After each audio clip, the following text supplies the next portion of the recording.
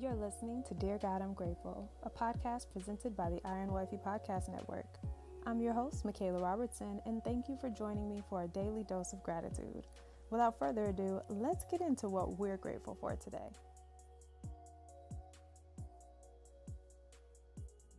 Dear God, I'm grateful for a wake-up call. Now, Proverbs 6, verse 9 says, "But you, lazy bones, how long will you sleep? When will you wake up?"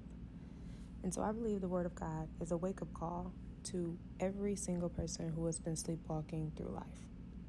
Doesn't matter what season you're in. If you have ever experienced a moment where you just knew that you were not awake or that you were sleepwalking through the day-to-day life that you have been given, then the Word of God is your wake-up call.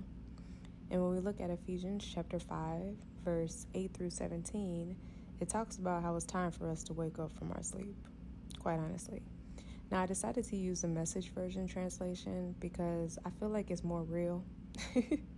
It's more of a true wake-up call in wake-up call fashion versus any of the other translations, but it still reads the same.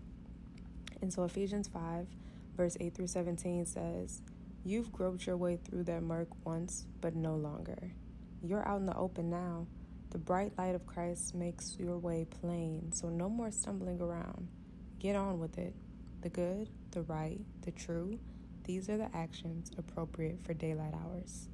So figure out what will please Christ and then do it. Don't waste your time on useless work, mere busy work, the barren pursuits of darkness. Expose these things for the sham that they are.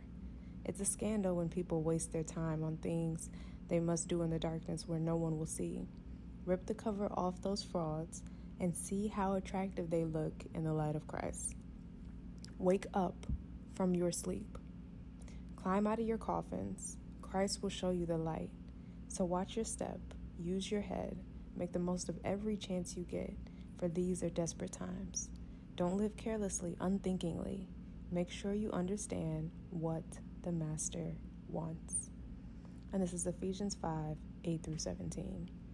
And so I'm grateful today that the Word of God is a wake-up call, both figuratively and literally. I mean, clearly this word just told us, wake up from your sleep, climb out of your coffin, because Christ will show you the light.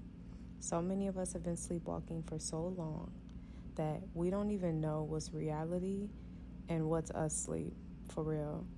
And so if we want to be woke, like truly woke, not culturally woke, but Christ woke, then it's time for us to wake up, climb out of the thing that is killing us each and every day, climb out of the coffins that we have placed as normality in our lives, the coffins that we have resided in due to fear, due to depression, due to darkness, due to doubt. Climb out of those coffins that are killing you physically, spiritually, emotionally, financially, however it is killing you.